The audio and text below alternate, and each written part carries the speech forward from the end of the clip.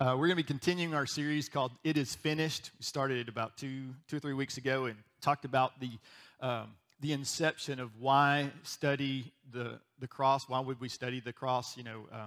What's the value of studying the value of the cross? And so we've been talking a little bit about that through a scripture in John 19:30. Just briefly, it says, when he had received the drink, talking about Jesus, he said, "It is finished." And with that, he bowed his head and he gave up his spirit. And so when Jesus said it was finished on the cross, there are volumes of implications behind that. And so often as believers, we've missed that. In the Greek, he said one word, teleo, and the word meant it is finished and always will be finished. And so it's a beautiful testimony to the inheritance that God has given us in what happened on the cross. But most people forget to ask what it is, what's the it that is finished, right? And so that's kind of what we want to dig into. So let me just ask you a question. I know this is something that's happened to me as well, but have you ever felt like that you became a believer and then you sinned and you're not really sure what happens when you've done that, right? It's like, okay, when I sinned, did I lose my salvation? Did I lose some of it? If the line is here, did I get down and I'm skimming across the top of it, right? Or did I, at some point, because how deeply I sinned, did I go below that? And so it creates these questions of, am I accepted? And so then that translates into things like, I don't feel like I'm accepted. I don't feel like God loves me, even though I know the Bible says he does, but I don't really feel like that's true. And so it creates this struggle. And that can go into relationships. That can happen between a husband and a wife, boyfriend, girlfriend, family.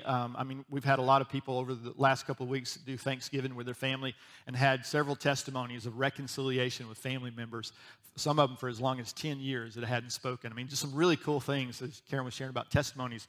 And so we get into this place where this dysfunction comes into our families because we don't feel accepted. We don't feel like we're understood. Sometimes we don't feel like people get us, and on and on and on. And oftentimes what happens is it creates this opportunity for us to say, well, if it's so difficult, I may as well just not even try. And so then we have these whole stretches of, man, I just can't even read my Bible. I can't talk to the Lord. If I come to church, I'm embarrassed. If people knew what I had done this week, they would be ashamed of me and they wouldn't talk to me, and the list goes on. You find yourself giving in to things like fear and anger.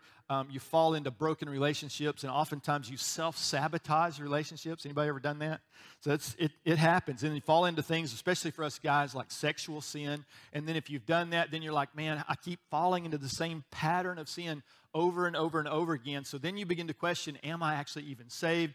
Does God love me? Has he turned his face away from me? And those are really, really, really good questions. So I want to talk about that. Part of that is talking through what happened at the cross and what that actually means to you and I practically. So let me start with a passage in 1 John. And it's going to be, I didn't put it up here because I just want you to listen to it and hear it. So, if you struggle with distraction, maybe even close your eyes and listen to John tell this, because it's not a letter written to people. This is actually one of the first recorded sermons from believers in the early church. And so I'm going to start in verse 5, and this is John, who was obviously a disciple of Jesus, and talking about what he saw. He said, "This is the message we've heard from him and declare to you, that God is light. In him there is no darkness at all." He goes on, he says, "If we claim to have fellowship with him and yet walk in the darkness, we lie and we do not live out the truth. But if we walk in the light as he is in the light, we have fellowship with one another, and the blood of Jesus, his Son, purifies us from all sin. If we claim to be without sin, we deceive ourselves and the truth is not in us. If we confess our sins, he is faithful and just and will forgive us our sins and purify us from all unrighteousness. If we claim we have not sinned, we make him out to be a liar and his word is not in us. My dear children, I write this to you so that you will not sin." He says, but if anybody does sin, right? Like he's talking to us now, because we all know that's where we end up at some point. He said, but if anybody does sin, we have an advocate with the Father, Jesus Christ, the righteous one.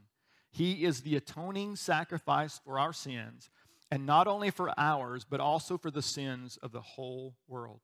Now, there's so much in this that we could explore and draw out, but let me just point out the fact he repeated something in that phrase or in that passage 3 different times. Did you catch it? He said, 1 John 1:7, "The blood of Jesus purifies us from all sin. And then verse 9, he will forgive us and purify us from all sin. And verse 2 of the second chapter, Jesus Christ is the atoning sacrifice for our sins. And so there's this really interesting thing. One, he talks about sin in all three of those verses, right? So he's talking about there's a challenge that you and I all have. And so the danger with us, especially if we've been in the church for a while, is we start to get numb to things that we hear a lot or see a lot. So how many of you guys used the word atone in the last week or so? Anybody? Some nerd? Some nerd who did it? Surely there's a nerd somewhere who did it. Bible nerd. What about sin? Right? Maybe. Did you sin? Don't answer that question. Don't raise your hand. That's not helpful, right? But at some point, we would all agree, at some point during the last week, I probably did not hit the mark, right? Because that's kind of the definition of sin. We know that to be something that God says, this is what you ought to do, and then we end up not doing it. So it's either missing the mark of something we should do, or we should be doing something we don't do. So it's the sin of commission or the sin of omission. You've heard this before. But what is sin? Right? So it's really interesting about this concept that John's talking about. He makes the assumption that everybody knows what this is. And so he's painting a picture of, hey, listen, if you say you don't have this, you're a liar. And basically what he's saying, if you are in the delusion that you think you haven't sinned, he's like, you really need to go see a therapist at some point, right? It's like, because we all know we have missed the mark in some form or fashion, and we haven't hit what God intended for us. But this concept of what is it that sin occurs, so we know the story of the Bible, Genesis, it's a perfect scenario. God creates humanity. In chapter 3, you see the fall occur and sin enters into the picture. So Jesus, God doesn't create sin. It says in the beginning there was heaven, there was the heavens and the earth and sin. It doesn't say that. It wasn't in the beginning. God was happy with the world that he had created, and something about what you and I did in the picture of Adam. Adam just means human, right? This just translates literally to humanity or human, the first human. And so all of us have fallen short of the glory of God. In other words, we've decided to go our own separate way. We have ignored who God is and who he says he is and what he says we should do, how we should have a marriage, how we should raise our kids, how we should have a community, how I should treat other people. So it starts out with my personally, something I do that, like, Cain and Abel. So Cain kills his brother. And so this personal sin starts with this anger towards his brother to the point where it builds resentment, and then he actually takes his brother's life, right? And then, so now that creates a community now where tension has been created in Adam's family. How would you like to have been at Thanksgiving after that event, right? It's like, so Cain, where's your brother? No, it's not my responsibility to know where my brother is. He can take care of himself, right? And so it's like there's this massive tension that begins to occur. And then as communities grow and men and women sin over and over and sin against one another, then the tension grows from personal sin against one another to sinfulness in a family, until sinfulness into a community and into regions and into nations. And then sin covers the whole world as we know it. And so all the brokenness, that's the easiest question when people come and go, if God's so good, then explain to me why all this brokenness in the world. I'm like, man, if you're a Christian and you understand your Bible, that's the easiest question in the world to answer, right? And it's prophetic in the sense that, let's talk about where you fit into that story. Have you contributed to this mess that we're all in? And the answer is, of course we have. And so John's preaching to some people who are believers. Some of them are believers, some of them are not. And he's talking about there's this vandalism that's occurred in the world that now has created sin. Everywhere you look, selfishness reigns. People do their own thing. They ignore God. And because of that, it's created now a tension, not just between all of us, but a tension between us and the God who loves us and wants good things for us, right? So it creates the garden and it's perfect. And then our sinfulness begins to mess up everything about society. So we bring it upon ourselves ultimately. And then he talks about Jesus' blood. So the blood, we talk about this, that in the economy of the kingdom, the only thing in the economy of the kingdom is blood. It's not about sacrifices. Eventually, the Bible says that God grew tired of the sacrifices that Israel would bring, because he said, you're just using the sacrifices as an excuse for not doing what I've called you to do, what I want you to do. So the law is given to show this is what is necessary for you to do to be in right standing with me. And we know, of course, that nobody could live up to it. And so the law was never designed, the rules and regulations, never designed to save you or rescue you. It's to point out the fact that you can't do it yourself. yourself, and you need a Savior, right? We talked about that a little bit last week. So he says that the blood of Jesus is like shorthand for the work of the cross. So the blood, when he starts talking about blood, everybody around there knew and understood what he meant. But this is what's really interesting about you and I, removed 2,000 years in time and a separate culture. We don't understand so often the references of the Bible. So we hear atonement, and we sort of know what it means. But sort of knowing what it means doesn't really know what it means, right? It's like there's so much limitation. But he says three things. It purifies us. He said his blood, what he did on the cross, his shed blood, perfect blood, it purifies us, it forgives and purifies. It's an interesting, we're going to get into that. And then he says, really interesting, he says it's an atoning sacrifice.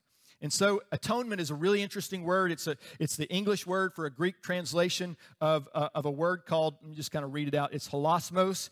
He is and this is, you see it in verse 2, he is the atoning sacrifice, or this Greek word, the translation into English would be atonement. He is the atonement for our sins, and not only ours, but also for the sins of the whole world. So he's saying whatever this atonement is really, really, really important. So you should understand it. The challenge is we often are trying to live in a language, in a world, in a language that is so far removed from us that we don't understand the language, but we pretend we do. So let me just tell you a quick story. I was in Mexico preaching at a friend. We had a friend who was a missionary down there, and he had a Bible school. And so we're preaching to about 20 or 30 brand new Bible students who felt the call of God on their life. Their whole world's turned around. They're heading into the call of God and ministry. And I go to greet them, and I try something in Spanish that I should have left alone, if you know what I'm saying. And so I said it, and when I did, I could see their faces that whatever I said was really, really bad, right? And so when I said it, my friend Lee was sitting over here just super excited for what I had to say that morning, but no more. Like he jumped up and he said, ho, ho, ho, ho, ho, ho. He said, Dave, leave Spanish to me. he said, I will translate for you. Most of these guys understand English. We're really close to America, so it's okay. Just stay away from that. So later on, I asked him what I said, and he said, dude, you literally dropped the F-bomb in your introduction in our Bible school. I'm like, I'm going to tell that story for the rest of my life in shame, right? Because I tried language that I sort of knew, but didn't.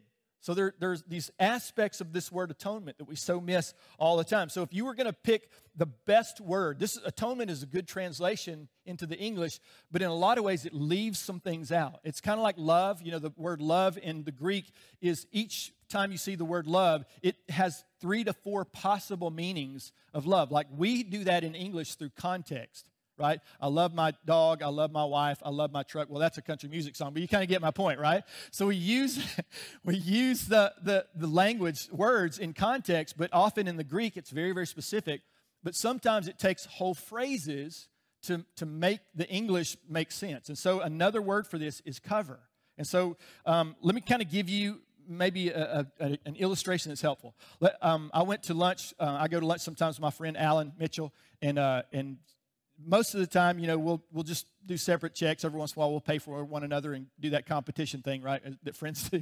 And so it all equals out in the end. But one day I was going to pay for him, so I kind of made a big deal of it. It's like, no, I got you, man. I'm going to cover you today. I got you. Order anything you want. I'm generous. And then I reach back for my wallet and it's not there. You ever do that? And then I'm like, I made such big promises that what I was going to do, and then I'm like, Alan, I have to kind of eat some crow. I'm like, hey, brother, could you help a brother out? And he's like, sure, man. I said, I am so sorry. He goes, I totally forgive you, right? And so now the guy comes with the check, and Alan's like, oh, hey, it's okay. My friend forgot his wallet, but I forgive him. And our server's like, I don't care. It's like, I could care less about your relationship issues. He goes, here's the check. Who's going to cover it? Right? And so now there's a difference between just forgiveness. And this is why it's so important to understand what's happening at the cross. We know Jesus forgives us. You've heard it a billion times. You know it's true. But do you know what it means and what the implications for you in how you live out your life? because it matters in ways you can't even begin to understand. It matters to your kids, how you raise your kids. Do you raise your kids in an environment of grace and forgiveness, or do you raise them in an environment of merit and you better step up? And if I'm honest, I'm always disappointed in you. And you can do that different. You can do it in relationship with your spouse. You can just constantly be looking at them with disdain, and you're like, I don't even know where this comes from, but it's pretty deep-seated, and probably we should see a counselor, right? But we're not going to do that because we're good. We're fine. Maybe you're not fine. But that's the challenge is if we don't understand this, we take parts of the cross and we apply them to our life, but there are whole parts of the cross that are left unapplied. And so this concept of covering is it comes along to someone has, when it's all said and done, the offended party. I promised I was going to do this. You see this with Israel on the day of that the law was given. They stood up and declared, we will do everything written in the law. I will pay for dinner. Order anything you want, right? It was such arrogance. And then it came time for the reality of it, and they realized, you know what, I can't even cover myself, let alone anybody else. And so it turns out I need someone else, not just to forgive me for what I've done wrong, but to absorb the consequences for my sin, for me missing the mark, for what I did wrong, and maybe I didn't mean to do it, but I did it.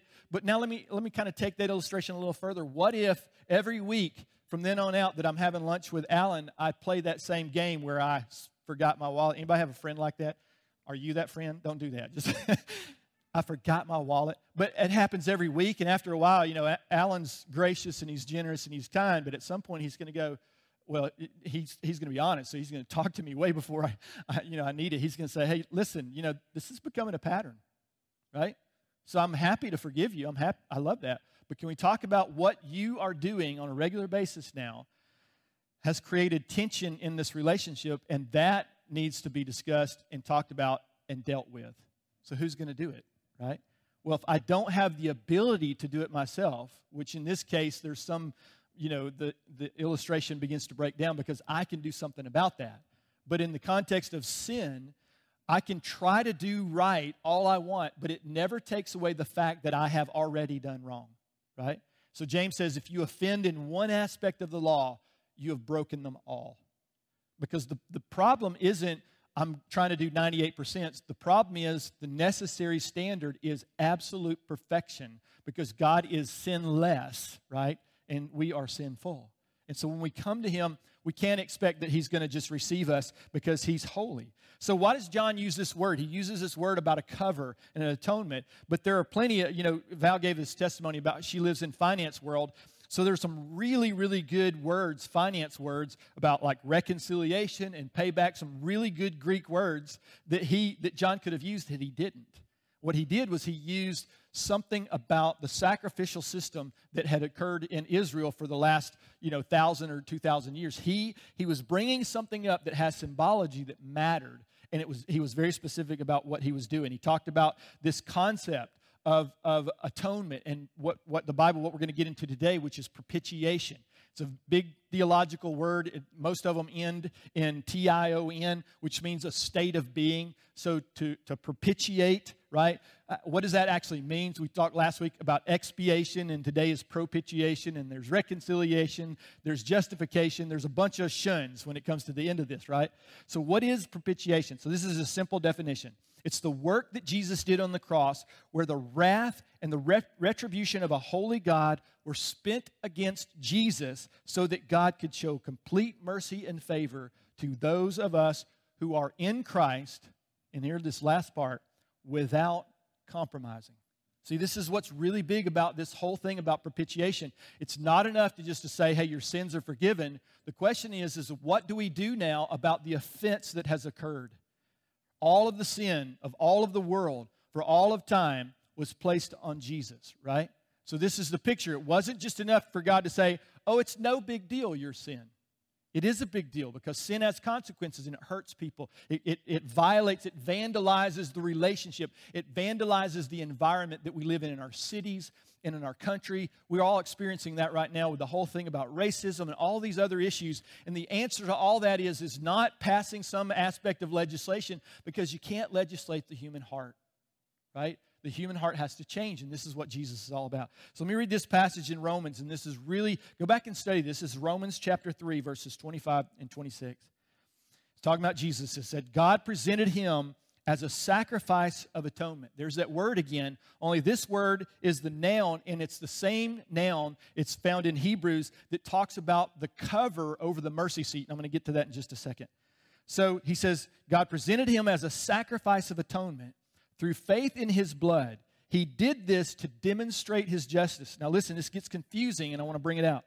He says, because in his forbearance he had left the sins committed beforehand unpunished. What does that mean? That up until that moment, up until Jesus died on the cross, the sins of humanity had not been punished. Had they been punished, we wouldn't be talking right now, right? Because the judgment of God would have come on just like in Noah's day, that God withheld judgment for one family, right? But he brought it upon the whole earth, and it was righteously judged. They deserved what came to them, right? We all deserve. We know we deserve this. And yet God withheld his judgment on at least one family in Noah's day, and then all the way up through to the time of Christ, he's withholding his judgment. He goes on, he says, because in his forbearance he had left the sins committed beforehand unpunished. Verse 26, this is why he did it. He did it to demonstrate his justice. So here's the thing, is he can't have mercy on you, but at the same time not have the sin paid for, right? Because he's holy. He's a God of integrity. That means he's whole, right?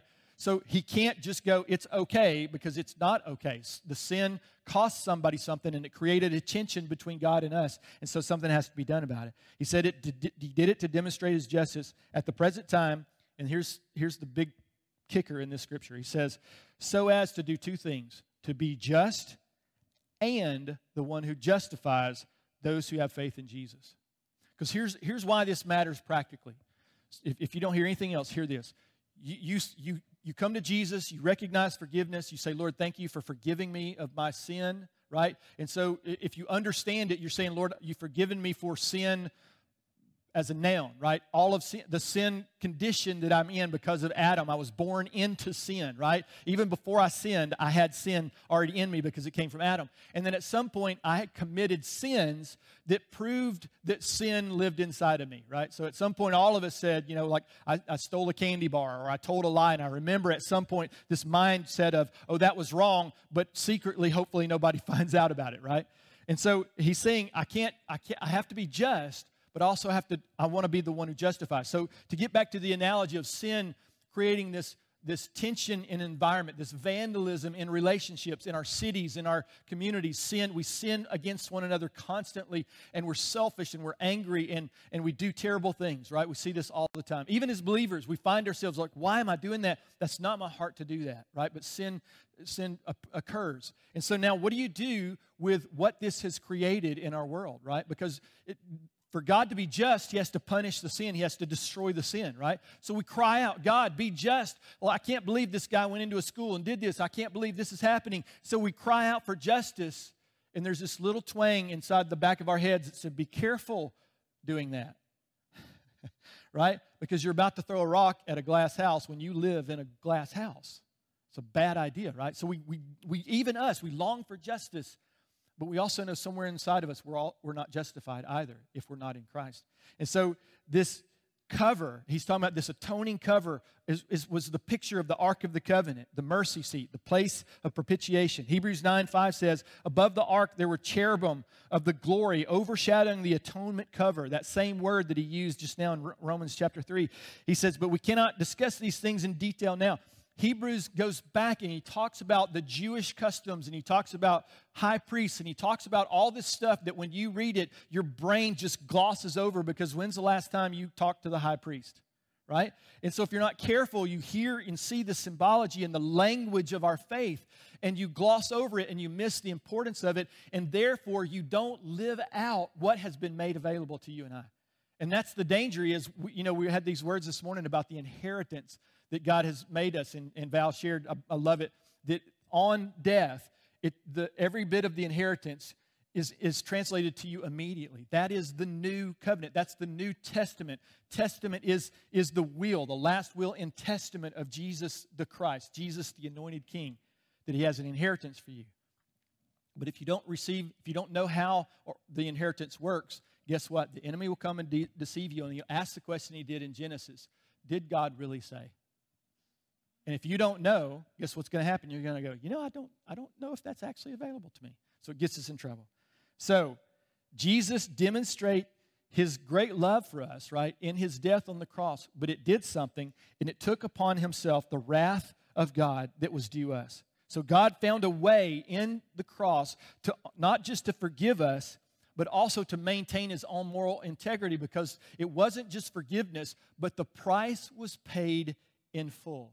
Jesus absorbed all of the wrath of God for all of the sin that had occurred before. Because remember in Romans, he said, in his forbearance, God did not judge humanity yet for the sin that they had incurred. So on the cross, Jesus takes all of the wrath of God against the sin of everybody in humanity that had lived before him, including Cain, who killed his brother Abel, right? All of the brokenness he took upon himself. On that day, he looks to the Roman soldiers and says, forgive them, Father, for they don't know what they do. And I remember reading that and going, of course, they were soldiers. They did it every single day, all day long. They knew what they were doing. But what Jesus was saying, they don't understand the implications of what's happening right in front of them. The Jewish leaders, the religious people of the day, were standing face to face with the Son of the living God and could not see him. That amazes me, and I get mad at them, but then I see that potentially in me, that I read it in Scripture, and I'm face to face with Jesus in the Bible, and I can't even see him. And so it challenges me to want to study and understand, but not just study and understand, but receive what God has given me. So God's holy character is not compromised in forgiving you of your sins, because Jesus absorbed the wrath that was due you, right? It's a beautiful picture. So propitiation at the cross is the removal of God's wrath against me so that now I can live in Jesus' favor, right? That it's now comes to me. So let me just give you some context. I mentioned the sacrificial system, about the animals being used as a substitute. We kind of know this, but there were a couple of types of propitiation in that sacrificial system. The first one was burnt offerings. I'm going to keep this short because I want to get to the next one. Burnt offerings were one of what was called the probationary sacrifices of Israel. They had sacrifices every morning and every evening. Every single day, sacrifices were occurring.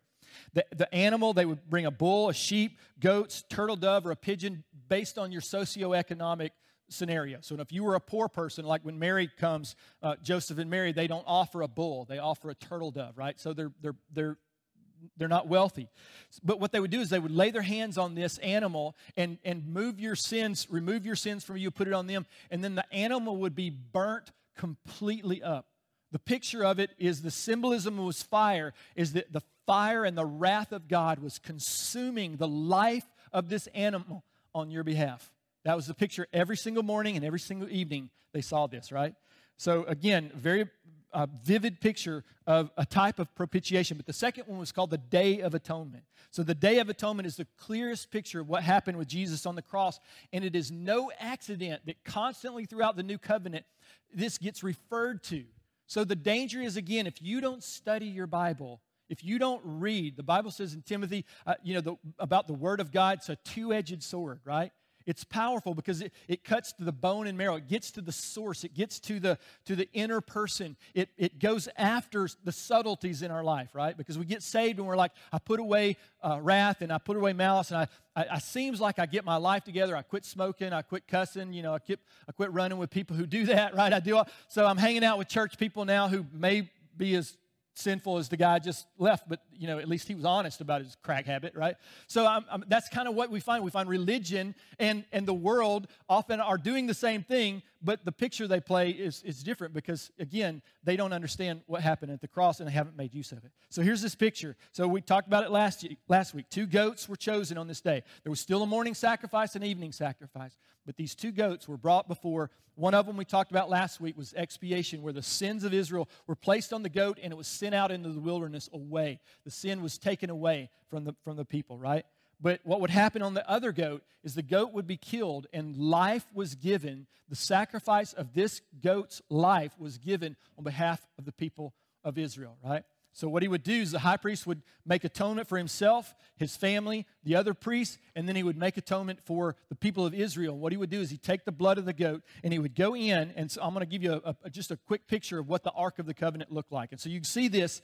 There's two angels represented, cherubim were angels that look down on the mercy seat. So the top half of or top part of that mercy seat, or top part of that ark was called the mercy seat or the cover.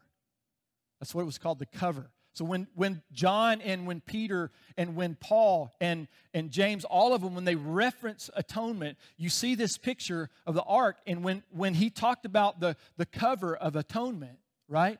At one moment, something has to absorb the wrath of God so that the relationship is no longer in tension and you can come before the Lord justly. Not, I'm slipping in because maybe he doesn't know what I've done, right? Or it's okay, he forgives everybody, so it's not, my sin's no big deal. No, your sin's a big deal, right? And so much so that the wrath of God was poured out on his son for your sin and for my sin. So this mercy seat, on top of that covered the Ark of the Covenant, right? And they would carry it around, and this represented the very presence of God in Israel. So in the tabernacle, they had this in the center of the camp. And from this holiest of holy things, the mercy seat of God was the center of God's holiness. His perfection and everything he did, the center of it was called the mercy seat. It was the throne on which God would sit symbolically amongst his people, right? He would come back into the center of his people again and walk with them in the cool of the day. But because of their sin, they couldn't come into his presence, so only one day a year, a priest would come in after he'd made atonement for himself, his family, and the priests. He would come in and he would sprinkle the blood on top of that mercy seat. So you can't see it, but he would lean over it and he would sprinkle it 7 times. He would once up toward the Lord and 7 times on the top of this mercy seat. And so why does that matter? Why is that important at all? So look in, if you can see in the bottom right corner of this picture up here, you see the contents of the Ark of the Covenant. And this is incredibly important, so don't miss it. I'm belaboring the point, but if you get this, you will not walk out of here this morning the same person, I promise you. So in that ark was the rod of Aaron, right? And so the picture, the rod of Aaron was his authority. He walked with authority. And when that occurred the first time, the children of Israel, there was a couple of people who said, we don't want Aaron. We want somebody from our own tribe to be the priest because it was a pretty important role. And so God says through Moses, take everybody, all the representatives, take your staff, stick it in the ground, and then tomorrow, whichever staff has buds on it and fruit on it, that is the staff of the person that I have put in charge to lead as the high priest, right? My choice, not your choice, my choice. And so that rod the next day not only had leaves, but it had almonds on it. And so they took that rod and they put that in there. So what did it represent? It represented the people's rejection of God's appointed leadership, right? So you see the picture of this. And then the second thing that was in there was the golden pot of manna. And so when they came out of Israel and they were hungry, every day, the manna, the bread of angels, they called it, would be poured out on the ground, and they would just gather it. It was just the provision of the Lord. And on the Sabbath, the day before the Sabbath, they were supposed to gather twice as much, but they didn't. And so then they were hungry for a day, and they would grumble and complain because he wasn't providing for them. Right? And then they grumbled so much at one point, they were like, we want meat. We want what everybody else eats. We don't want what you're doing. We want meat. So God floods them with meat till they got so sick they couldn't stand meat. I don't know how that's possible because I'm a meat eater. But I imagine if I ate it every single day forever, I would probably get tired of it too. Probably not. But if you're from Texas, you definitely wouldn't. But the last thing was this. It was the 10 Commandments. And this one is big. Because in the 10 Commandments, well, let me get back to the golden pot of manna. It represented the people's rejection of God's provision from himself. His choice of how he was going to provide, not your choice. So often we get mad at God because he's not doing it our way, right? So the last one was the 10 Commandments. And they symbolize the people's rebellion against God's standard. So we know about that he comes down and rather than serve God, they make for themselves their own God. This was a problem constantly throughout the people of Israel, and it was a type and a shadow of what we all do. We can make church our God. Dear Lord, we made Trump our God. How sad is that, right? Not just Republicans, Christian Republicans. He's like the Messiah. He's not at all. I love a bunch of the stuff that Trump did, right? I love some things that Biden is doing. Not a lot, but some, right? But the issue is you have to make a decision about who is actually God and how is he doing it. So I pray for Biden, right? Because I pray for the appointed leadership that God has given us. Now, I don't like it, and I would like a lot of changes, and come my day when I can make that choice and I can choose something differently, legitimately, I'm going to do it, right? And you should too. You should vote accordingly. But when God appoints something, when God decides to do something a certain way, so often we put God's up in his place. And so why is this important? Look at those two angels again and what they're doing. They're looking down into that ark. And every time they're doing it, they were representative traditionally of righteousness and justice. And so every time when righteousness looked down upon God's perfection in what he had provided, and Israel's imperfection and rebellion, righteousness faithfully recorded Israel's many transgressions and testified to how far they had fallen short. So this was what was happening year by year, that the shortcomings, the missing the mark, the sins, the brokenness of the people were represented right there in the ark all the time. They were ever before righteousness and judgment. And judgment will look down and say, wrath needs to come upon them because look how far they've fallen from God's intended purpose, right? You see the parallel is what that looks like with us. So the high priest would bring that blood in and he would sprinkle it over the top of that cover, that atoning cover. Now, why was that so important? Because when the blood was sprinkled over the top of that, righteousness and judgment could no longer see the imperfection and the brokenness of God's people. The kindness of God in his provision, in his leadership, in his standard, in his perfection. Everything that was good about him was sorely misjudged and rebelled against by the people of God. And that's what righteous and justice looked on every single day until the blood was sprinkled over the top of it. And then the only thing righteousness and justice could see is the perfect blood of a perfect sacrifice. And righteousness and justice were fulfilled in Jesus.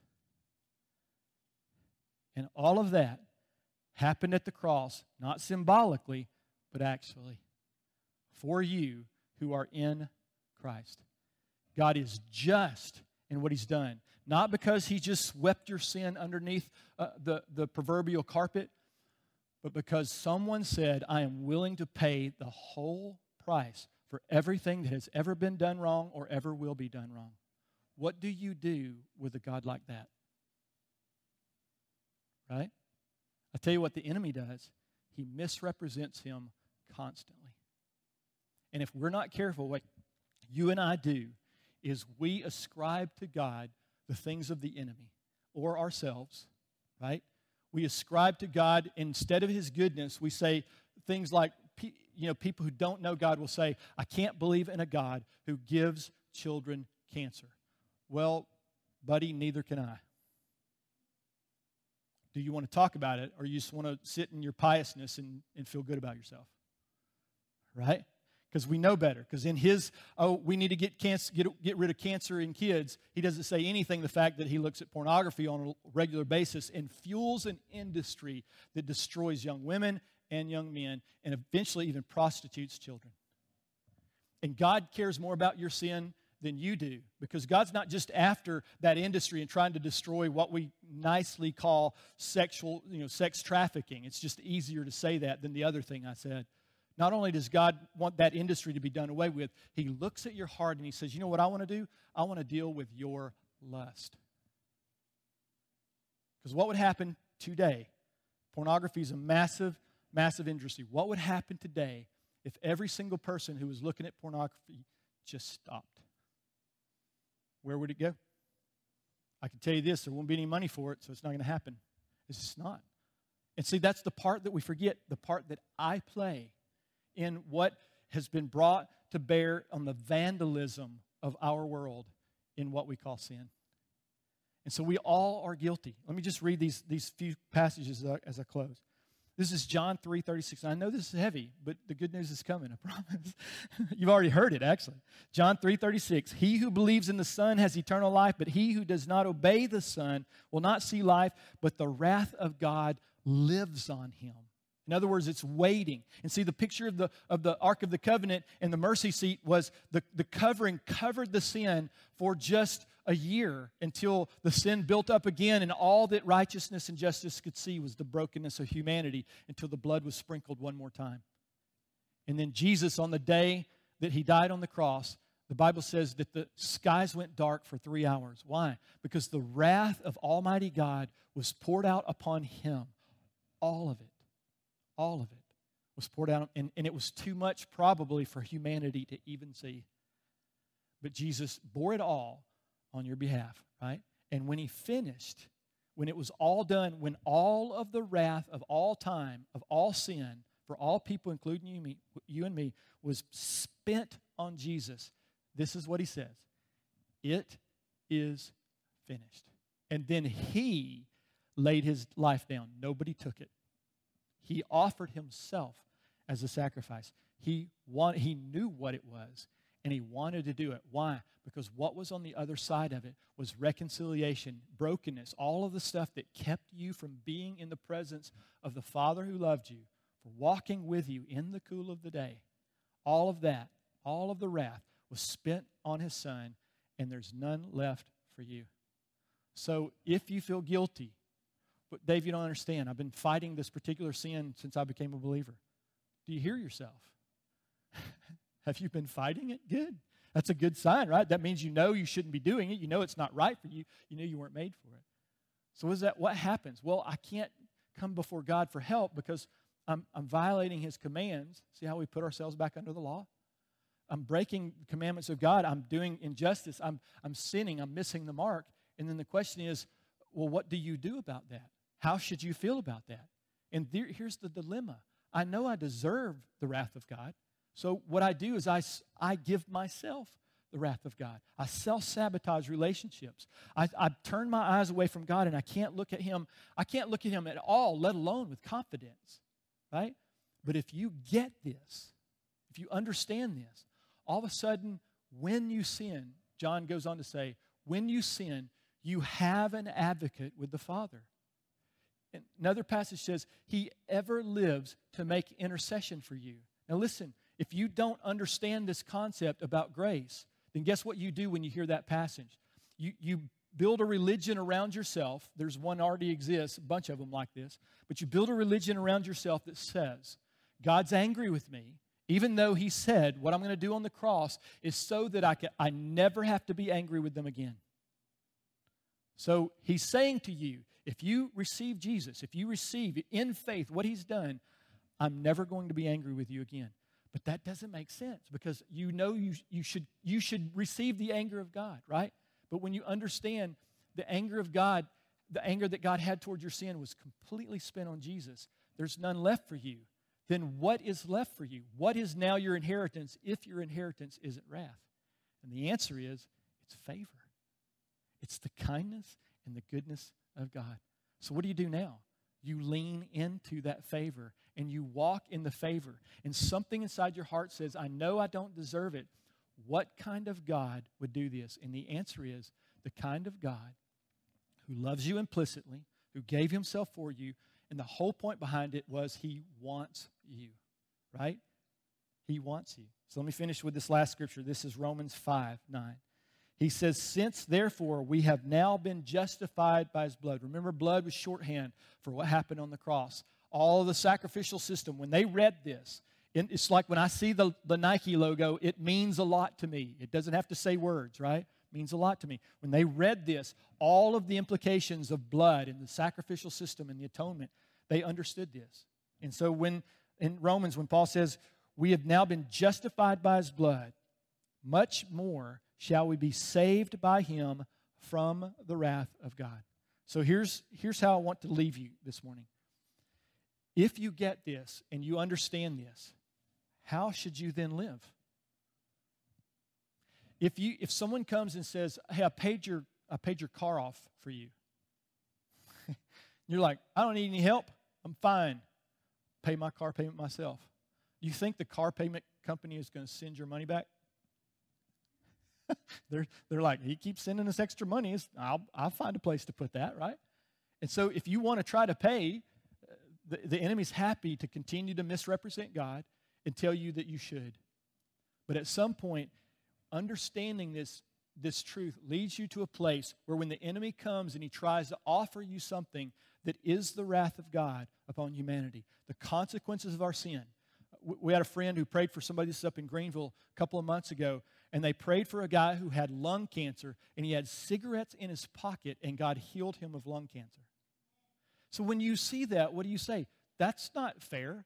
You're right. It's not. And that's the point. It's not about that. It's about God loves you so much that he's willing to bear. That's what grace means. He's going to bear with you until you see him accurately, to the point where the Bible says grace teaches us to say no to sin. The law commands us and says, thou shalt not. But grace says, I want to teach you why sin is not right for you, why you should let it go, and why you should lean into what God is doing in your life. And when we see this picture, and we recognize that I have been saved completely and utterly from the wrath of God, how now do you pray? When you come before the Lord and say, Lord, we pray for, just practically, we pray for people who are sick, right? And we want to trust God for healing. And we beg God to heal someone, right? We act as if we want their healing more than Jesus does. Do you see how it works? How the enemy subtly gets into how we live this out. So now when you pray, you can pray boldly, right? You can come before the Lord and you can ask for things you don't deserve. Now, let me just say this. We get it. People are going to ask for things. When you say to your son, I want to bless you, and he says, okay, I would like to eat candy every day for breakfast, lunch, and dinner until I die. Well, that's going to be a week, so you can, but right? But if you're a good father, are you going to do that? Of course not. But your heart is, I want to show him I'm generous. I don't want him to take advantage of it, but I'm not going to stop loving him because he's misusing what I have given. Remember the son, prodigal son? He gives his inheritance and he wastes it. And in that son's mind, he had spent all of God's inheritance and he's coming back as a servant. So often, that's what you and I live as, servants of the Most High God. When he's called us sons, and even more, he's called us friends. So today, this week, what are you going to do different now that you know all of the wrath of God was not, there's none available for you because it was all spent on Jesus? How are you going to pray? Will you pray an audacious prayer that you don't deserve? Will you pray from a heart that is, I want to honor the cross. I want to honor what Jesus did on my behalf. And praying bold, audacious prayers is honoring the cross. You see it. So this week, how will you live? What will you do differently? How will you see yourself? Will you stop putting yourself down? Will you, instead of turning away from God because you feel like you don't deserve his mercy and his kindness and his goodness, realize it's too late for that because he's already given it to you? If that's the case, how will you now approach him if you're in sin? I come and I say, Lord, thank you. I have an advocate that in my time of need, you're going to bring me help. Not because of anything I've done, but because of everything Jesus did on the cross. How does that make you feel about the God that you serve and that you love? I don't know about you, but it makes me love him even more. So why don't you stand? So Jesus, we love you this morning. Lord, you were the perfect atoning sacrifice. Lord, when I forgot my wallet, you covered me, not once or twice, like you told Peter, 70 times 7. That's where forgiveness comes. And Lord, you challenge us to grow up and become mature in all the things of you. You teach us in grace to say no to sin. But Lord, you never, ever, ever remove your love from us. And so, Lord, help us to see that all of the wrath that you had for sin, rightfully so, was spent on Jesus, and you have none left for me. Teach us to know what that means and to live it out. In Jesus' name I pray. Amen. If you need prayer about anything I've preached or something else, we'd love to pray with you up. Our ministry team will be up here to pray with you. If you're online, just connect with us online, and we'd love to help you and pray for you as well. We love you guys. Have a wonderful week.